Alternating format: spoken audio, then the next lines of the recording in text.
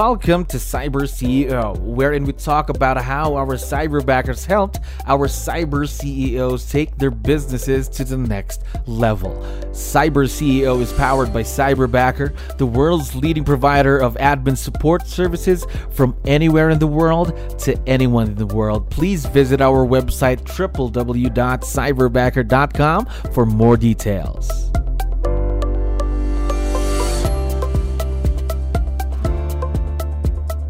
Another awesome day here at Cyberbacker. My name is Jello. We're back with another episode of CyberCEO. And of course, we have a very special guest on the show. Tony, how are you doing today? I'm doing fantastic. Thank you. How about you?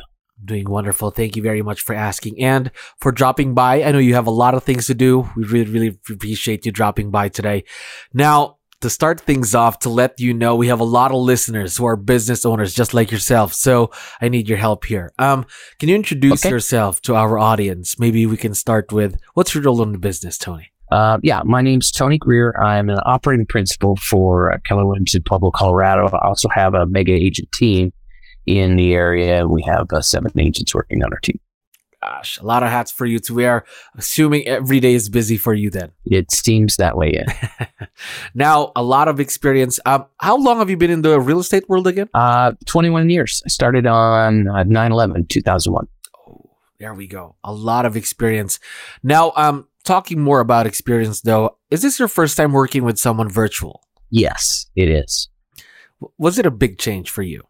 It was a change in my mindset, really. I think when we've got someone right at our fingertips, it's easy to just say, hey, do this, hey, do that. So it kind of forced me to plan my activities a little bit more in advance, which sort of streamlined my business a little bit. All right, gotcha. Now, how did you first find out about Cyberbacker, by the way? Well, I originally found out about Cyberbacker because the guy that started it all, Craig, right? Was it Craig? That's right, yeah. Yeah, so I saw Craig at the Keller Williams convention a few years ago, I think, before Cyberbacker was the thing, and he discussed hiring remote workers and his experience with it. And I think that probably evolved into what has become Cyberbacker. So I was very interested at the time when I attended Craig's class, and then I didn't really implement it because my business wasn't in that position at that time. And then through follow-ups with Craig, I learned about the Cyberbacker service, and then I signed up. I believe it's been about a year now. Oh, a year with Cyberbacker. Now, more about that experience, again, working with Cyberbacker. You went through our hiring process before you even got to work with Cyberbacker. So how did that experience go? Well, it moves very fast. It moved quicker than my normal hiring process, right? And so one of the things that it did eliminate a lot of the front end work. So putting out the ad to hire help, and then screening all the resumes, and then having the initial interview, all of that was taken care of. So I didn't have to do any of that. So really my first meeting was with the representative Cyberbacker that said basically, what do you need in your business, right? What tasks do you need? And then the next conversation was, we've got these great candidates for you. When do you want to do the speed interview? It's almost like speed dating, right? So, so it was really, my total investment in time was less than an hour probably through the hiring process. All right.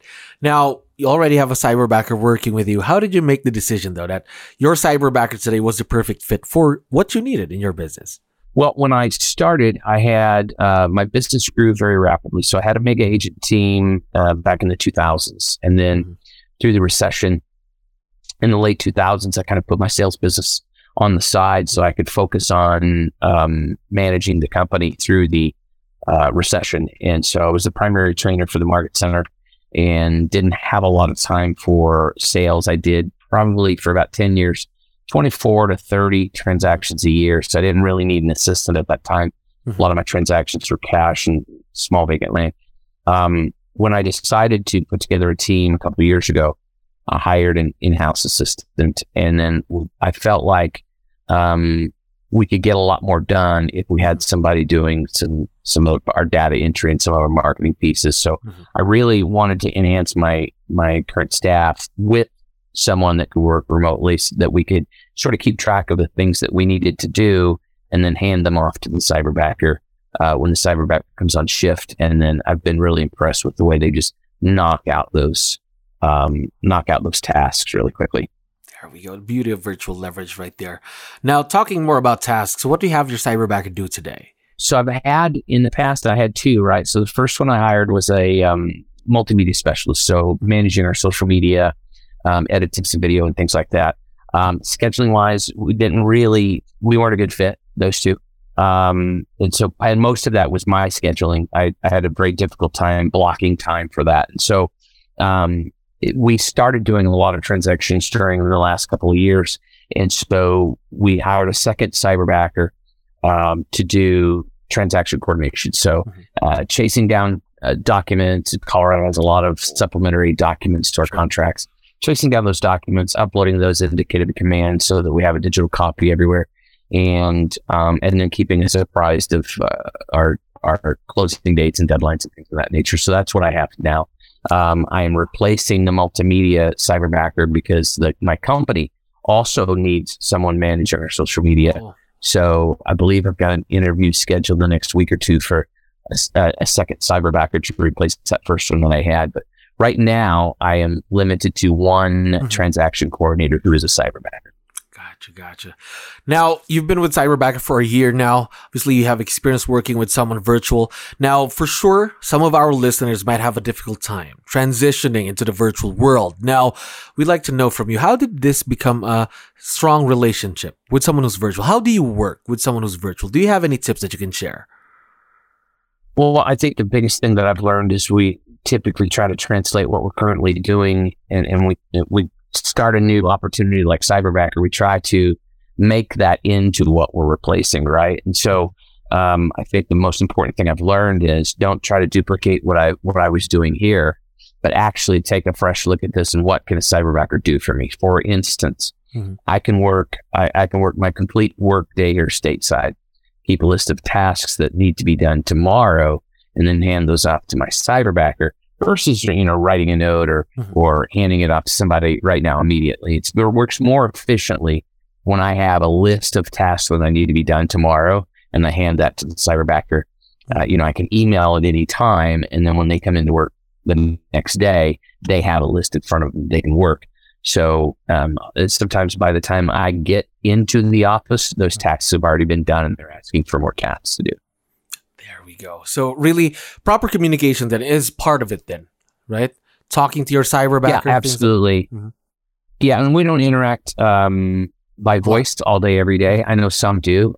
We use Google Text a lot, right? So if my cyberbacker has a question, he'll text me if he hasn't run into something before, knowing that I'm usually not in the office. I'm out in the field. That's where I make my money, right? I'm out with people. So he knows that if he texts me, I can respond to him much quicker, usually, if it's a short answer than I could otherwise. So that's how we primarily coordinate. Now, if we're taking on a new project and we want to talk about the strategy and the reasons why, then we'll schedule a Zoom meeting or something of that nature so that we can get together and see each other eyeball to eyeball. There we go. So really, part of it is communication. Now, one last question for you, Tony, and I know for sure your cyberbacker is going to be able to watch this once we have this online. So we'd like to know, though, what do you like most about your cyberbacker? What's the first thing that comes to mind when we talk about him? I like the fact that things get done.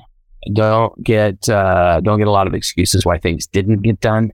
And what I've found, particularly with my current cyberbacker, is that he's very efficient and works very quickly and typically walks through the task list that I've given him, as I mentioned earlier, very quickly, and then is asking for more tasks. The convenience, right? So I can put together a task list, not have to worry about when it's going to get done, because it's going to get done very quickly. And on a normal work day, our cyberbacker is going to check in and say, those tasks are completed. What other tasks can I do for you? So I don't get a lot of interruptions or excuses. It just seems like it just happens every time. There we go.